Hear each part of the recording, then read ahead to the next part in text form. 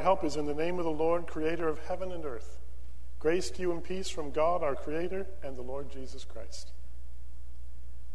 Jesus said, "Peace be with you. My peace I give to you. Let the peace of Christ rule in your hearts, to which indeed you were called in one body." Peace of Christ be with you. Let's stand and share a sign of peace with each other. We're called to worship with the words of Psalm 1. Happy are those who do not follow the advice of the wicked, or take the path where sinners tread. Happy are those whose delight is in the Lord, who meditate on the word of God, both night and day. They are like trees planted by streams of water.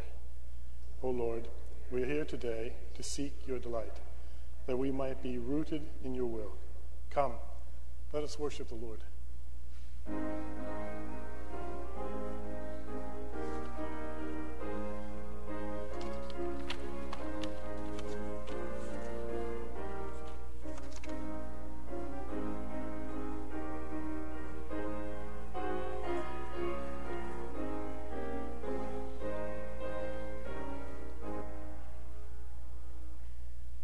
Living in communities, whether they are families, workplaces, schools, or dorms, our sin can mess up lines of communication, taint our best motivated good deeds, and twist our most well-intentioned words.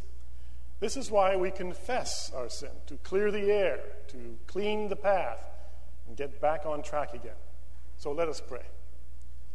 Loving God, as we walk with each other on the path of discipleship, we confess that we argue and bicker. Forgive us when we are distracted by concerns that keep us from hearing your teaching. We seek our own glory and privilege, even as you call us to service and sacrifice. Forgive us for seeking to be first. Call us again to be your servants, and teach us to welcome one another as you welcome all. John writes, "If we confess our sin, God is not only faithful and just to forgive us our sin, but to also cleanse us from all unrighteousness. Therefore, in Christ, we stand forgiven." Thanks be to God. Hear what our Lord Jesus Christ says. "You shall love the Lord your God with all your heart, and with all your soul, and with all your mind. This is the greatest and first commandment, and the second is like it. You shall love your neighbor as yourself. On these two commandments hang all the law and the prophets, and so let us live."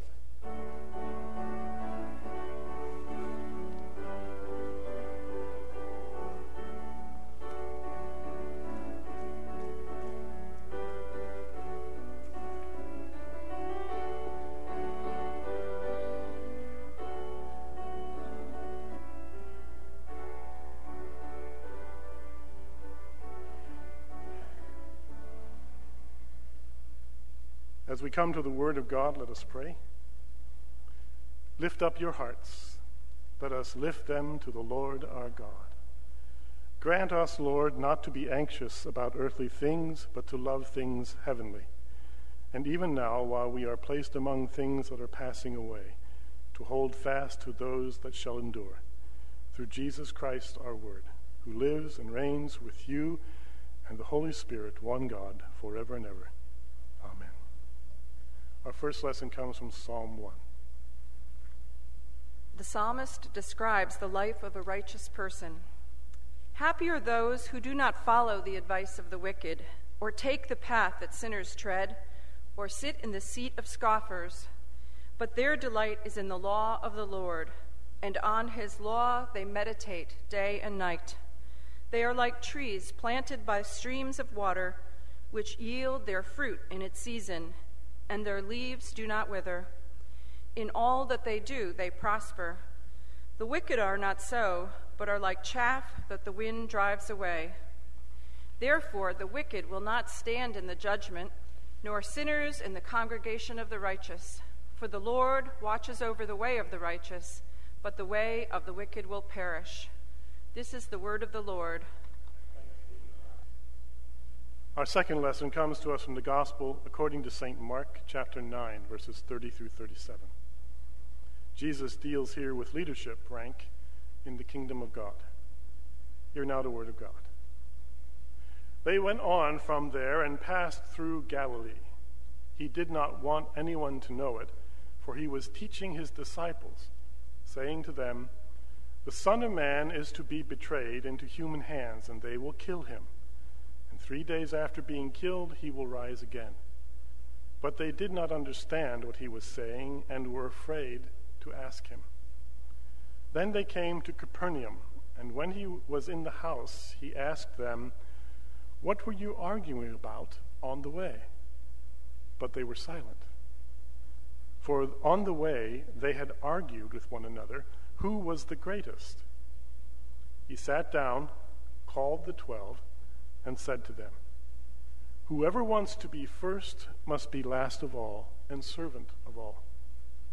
Then he took a little child and put it among them, and taking it in his arms, he said to them, "Whoever welcomes one such child in my name welcomes me, and whoever welcomes me welcomes not me, but the one who sent me." This is the word of the Lord. Thanks be to God. An amazing movement in this text from something extremely very heavy to something even more significant. I could very easily have chosen to focus on the last part of this text and preach a very sentimental sermon about how all of us should be as little children. But this text has something much more significant to say. On this journey back from Gentile territory, they are passing through Galilee and coming to Capernaum. And Jesus is avoiding the crowds in order to work with the disciples. And he is explaining to them what is going to happen at some point in the future. Explaining the role or the work or the events that are going to display to the world the fact that he, Jesus of Nazareth, is in fact the Messiah. Now, what is interesting about it is that after he's done explaining all of that, they are afraid to ask him any questions about it. Because in the past several weeks of passages, Jesus has become a little bit edgy with them. He's become a little bit uncharacteristically honest about his displeasure with their lack of understanding. And so, rightly so, they're afraid to ask. They don't ask, and when they get to Capernaum, Jesus turns to them and asks them a question, pretending like he doesn't know. And one more time, their response is silence. Now, you remember when you were in the second grade, perhaps you had my teacher. Her name was Mrs. Spory, and she carried a wooden ruler, and her golden rule in the classroom was, silence is golden. Remember that? Yeah. Grandmas like to have that phrase around as well. It was also the phrase most used at our dinner table when I was a child. Silence is golden. Children are to be seen and not. They were silent because on the way, what had they been discussing? Who was the greatest among them? Now, how much more childish can we get? Here's the Messiah. They've been traveling with this gentleman for how many years now? And they've been listening to the sermons, and all of a sudden, he says to them, this is what's going to happen. This is how serious this mission is going to become. And they begin to argue about who's the greatest in the kingdom, not necessarily because they want to establish a pecking order, but they've already figured out that if Jesus is going to go away, what's going to happen? Bingo! Somebody's got to take over the movement. These are good Jewish fishermen. They've figured this out. They've got a tax collector among them. I mean, come on, they're strategizing here, folks. On the trip, they're saying, which one of us is going to take over when Jesus leaves? And so, obviously, they don't want to discuss with Jesus what they've been talking about because they've taken for granted he's on his way out. And they're uncomfortable saying that out loud. So, he begins by teaching them a much more significant thing, for them at least, at this point in their lives. Whoever wants to be first must be last of all and servant of all. You see, this Messiah is not going to come in like a lion and go out like a lamb. This Messiah is going to come in like a lamb and remain a lamb. This Messiah is going to submit to the slaying of other human beings in order to prove the love of God in undoing the curse of sin. And he's going to demonstrate that the way this kingdom of God, the way this work of God, the way this rule of God is going to work from now on has nothing to do with to whom you are born, your birth order, or your age, or your wisdom. It's going to have to do with what? Service. Humility. And then he seals the deal by taking the most significant of all the disciples and making him his successor. Is that what the text says? Of course not. He takes a child. He places the child in their midst. Then he takes the child in his arms and says, whoever welcomes one such child in my name welcomes me. And whoever welcomes me welcomes not me, but the one who sent me. Why? Why a child? Does God expect us all to become children? Does God expect somehow or other for all of us to become immature? Does God expect all of us to somehow be so dependent on God that we can't decide anything and we have to be like children, be guided, be directed? What is he up to here? Why the child in the midst of the disciples? Because the child helps them to understand that it is only those who are vulnerable enough to serve, to not be concerned about who's going to be first in line,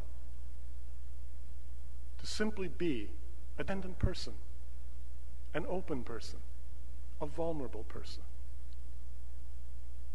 And what's significant about what Jesus does is he not only says that as such is the kingdom of God like he does in the other Gospels, but in Mark's Gospel he says, and if you welcome such as this, you welcome not only me, but he who sent me. Who are the children in our culture today? Who are those that are, as the child was in Jesus' day, marginalized? Who are the people that don't belong? That aren't respected? Who are the people that somehow we, in our minds, disqualify because they're not like us? Those are the people, Jesus says, we need to be aware of. Because those are the people with whom God will deal. And God will reveal the kingdom. When it comes to a congregation like ours, we are small, and we are in many ways a family church. And so we know each other rather well, in some cases, and in some cases don't know much at all about each other. But what I was doing this past week was going around in my mind, typically where everyone seems to sit on a regular basis, and began to say to myself, how does that person serve? And what was amazing to me was that there were very, very few who I couldn't nail down very quickly and specifically, this is what he or she does to serve. And that made me feel very good about us as a congregation. But I will admit this to you. In the first couple of months that I was here, I was very uncomfortable with a title that was given me. I suspect it was because it was what his dad taught him, but Curly would always address me as Domine. And for the first couple of months, I really didn't know how to take that. Because you see, Domine has the old world idea that the preacher is the bishop, and when the preacher speaks, God speaks, and you better jump. And I think after 4 years, you know that that's not who I am in any way, shape, or form. And I have to admit to you that it scared me. It scared me because I thought perhaps if that was the expectation, I was going to be a big disappointment. But you see, one of the things that I know about who I am as a person is that I lead by modeling what I want from folks. I do not tell them, I do not instruct them until they see what I want and follow the model. I believe that that's the leadership style that Jesus instills in the disciples in this text. That servant leadership is not about being directionless. It's not about not taking the bull by the horns. It's about helping people by showing them, by living out what they need to do or how they need to be in order for them to see it. In this text, Jesus is reminding these disciples that when he's gone, every time they see a child, they'll remember this event. They will remember this event, and they will ask themselves in their heart and minds, who is the greatest among us? The one who is most humble and serves. In today's world, it is important for us as postmodern Christians to ask the same kind of question. Who is the greatest among us as Christians? Is it the one who has the most money and the biggest ministry on television? Is it the one who has the most respect and visits the White House the most often? Is it the one who somehow has the notoriety 1 minute?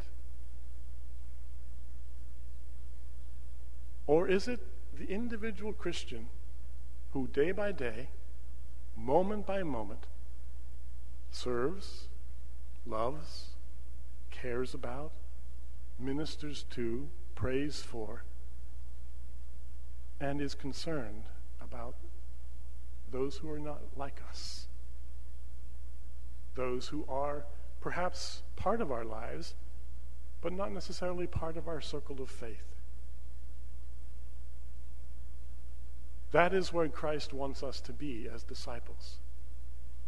Always aware of not so much the people who are in the circle of discipleship, but aware of the people who are on the margins of it, outside of it.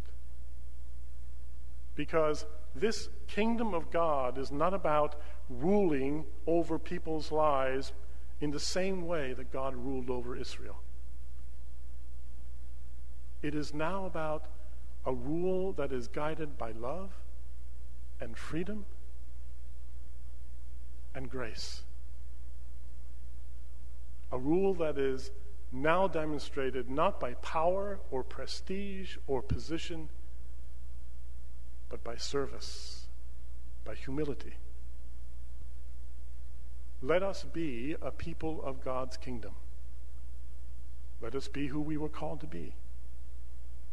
And may God's Spirit give us grace to do so today and throughout our lives. Amen. Let us pray. Almighty and all-powerful God, you have chosen to reveal to us in Jesus Christ something very, very different, almost scandalous, and that is that while there is great power in your name, it is only in service to each other, in love of each other, that your love is demonstrated to us. I thank you, Lord. I thank you for helping us to understand this call that you have made upon our lives. As you were the Messiah, so you have asked us to be your servants, to be anointed ones serving you in our world. Give us this grace, we pray, through him who is our Savior. Amen.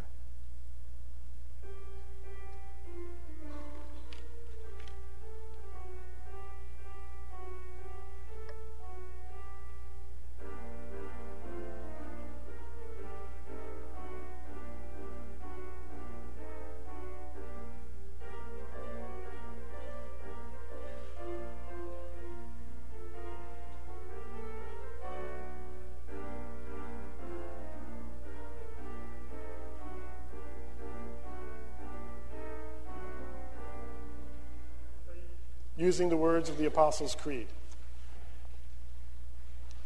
Together confessing, I believe in God, the Father Almighty, creator of heaven and earth. I believe in Jesus Christ, his only Son, our Lord. He was conceived by the power of the Holy Spirit and born of the Virgin Mary. He suffered under Pontius Pilate, was crucified, died, and was buried. He descended to the dead. On the third day he rose again. He ascended into heaven and is seated at the right hand of the Father. He will come again to judge the living and the dead. I believe in the Holy Spirit, the Holy Catholic Church, the communion of saints, the forgiveness of sins, the resurrection of the body, and the life everlasting. Amen.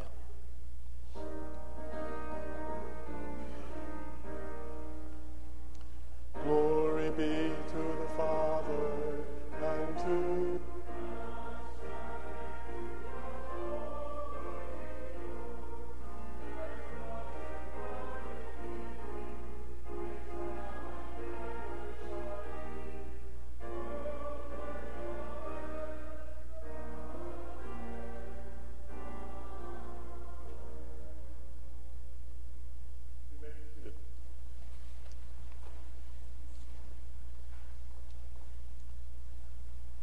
Part of our worship is to return to God a portion of the blessings that God has poured upon us.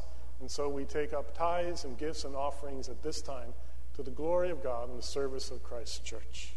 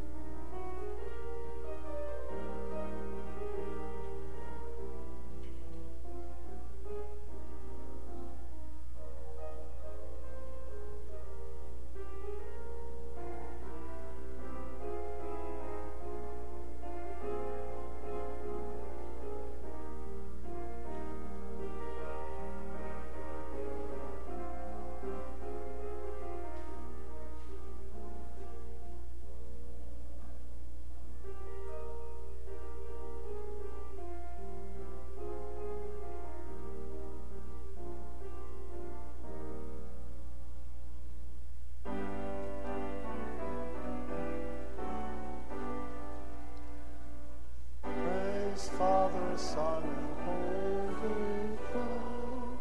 Praise God, all creatures here below. Praise God above the heavenly host. the Son, and Holy Ghost. Let us pray. Let us give thanks to the Lord our God. It is right to offer thanks and praise. God of all mercies, we give you humble thanks for all your goodness and loving kindness to us and to all people. Give us such an awareness of your mercies that with truly thankful hearts we may show forth your praise, not only with our lips, but in our lives, by giving up ourselves to your service and by walking before you in holiness and righteousness all our days. Through Jesus Christ, our Redeemer, to whom with you and the Holy Spirit be all honor and glory, now and forever. Amen. You may be seated. Our work of worship, our humble service, is to pray for each other, to intercede as Christ continually intercedes before the Father. And so we have this time of prayers of God's people for you to share things that are on your heart and mind that you would like us to be aware of and to pray for, joys, thanksgivings, answers to prayer that God has given in past weeks or months that you would like to share as well. Before the service this morning, I had a short conversation with Nelson, and he asked me to share that his son's fiance was recently diagnosed with cancer, and it has grown. It has spread throughout her body. And he asked us to pray for his son's fiance, whose name is Lou, L-U, short for Lucille. Lord, in your mercy. Yes, we are glad she's getting better. She keeps reminding me she's not 100% yet, but I think the fact that she's doing as well as she is great. Lord, in your mercy, hear our prayer. 90 years old, Richard. Extend our congratulations. Lord, in your mercy, hear our prayer. Join me as we do our work of worship together before the throne of God.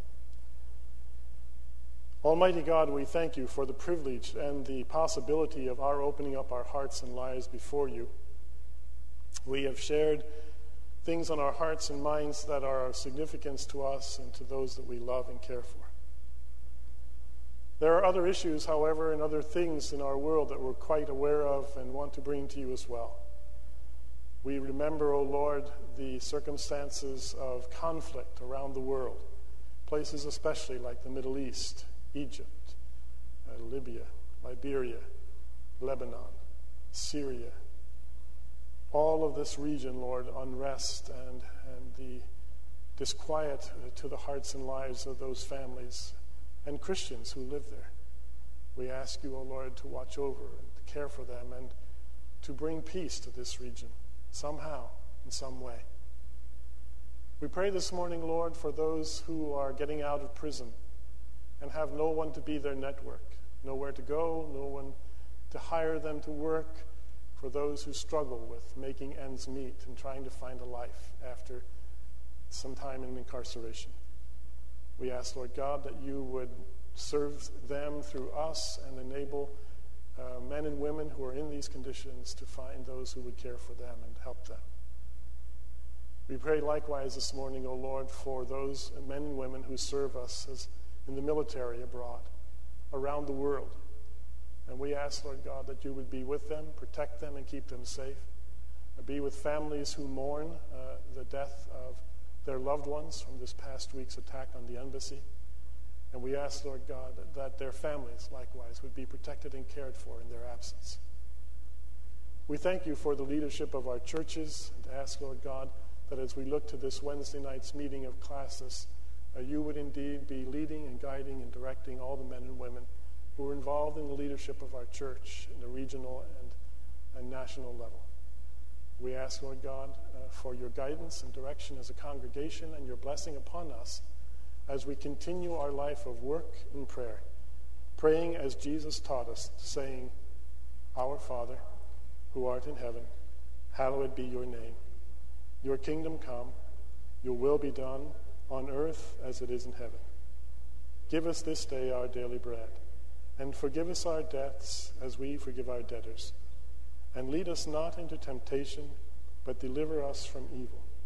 For yours is the kingdom, the power, and the glory forever. Amen. There are lots of announcements in your bulletin. I would like to invite everyone who's visiting with us today to join us for coffee hour immediately after the service in our lounge, and remind the confirmands to join the elders in the choir room, get a cup of coffee and some goodies, and meet us there. We'll meet briefly in the choir room for the interviews with the elders, and then we'll call it a day and look forward to our celebration on October 7th.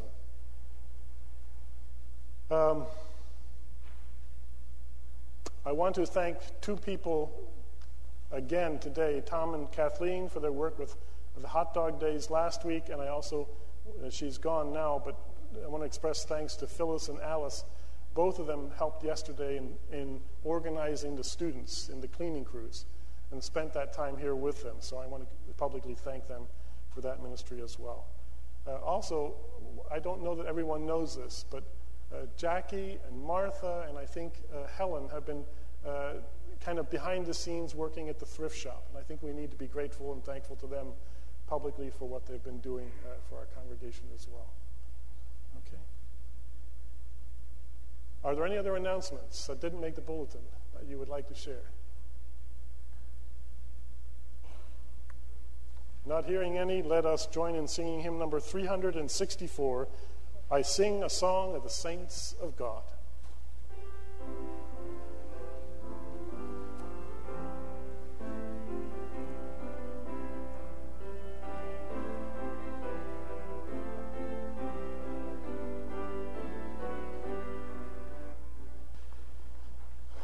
A long time ago now, an abbot was struggling with a monastic community that was in disarray. They were fighting.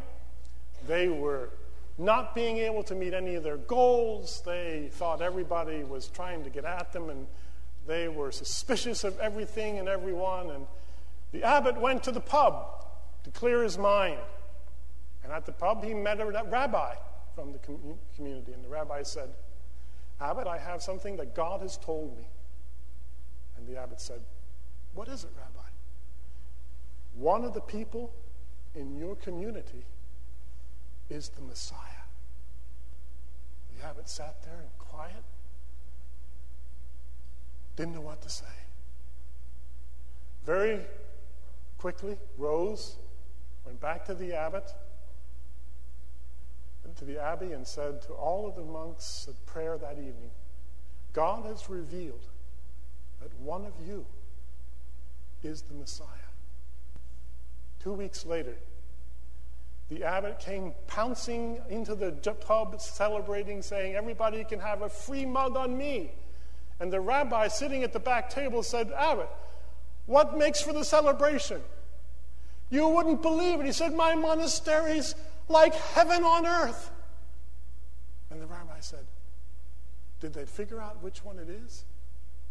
And the abbot said, I haven't told them yet. If we live like one of us is the Messiah, how different would it be? Thinking about that, may the grace of the Lord Jesus Christ and the love of God our Father and the fellowship of the Holy Spirit go with us into this world, now until Christ comes, and then forever. And all of God's people said,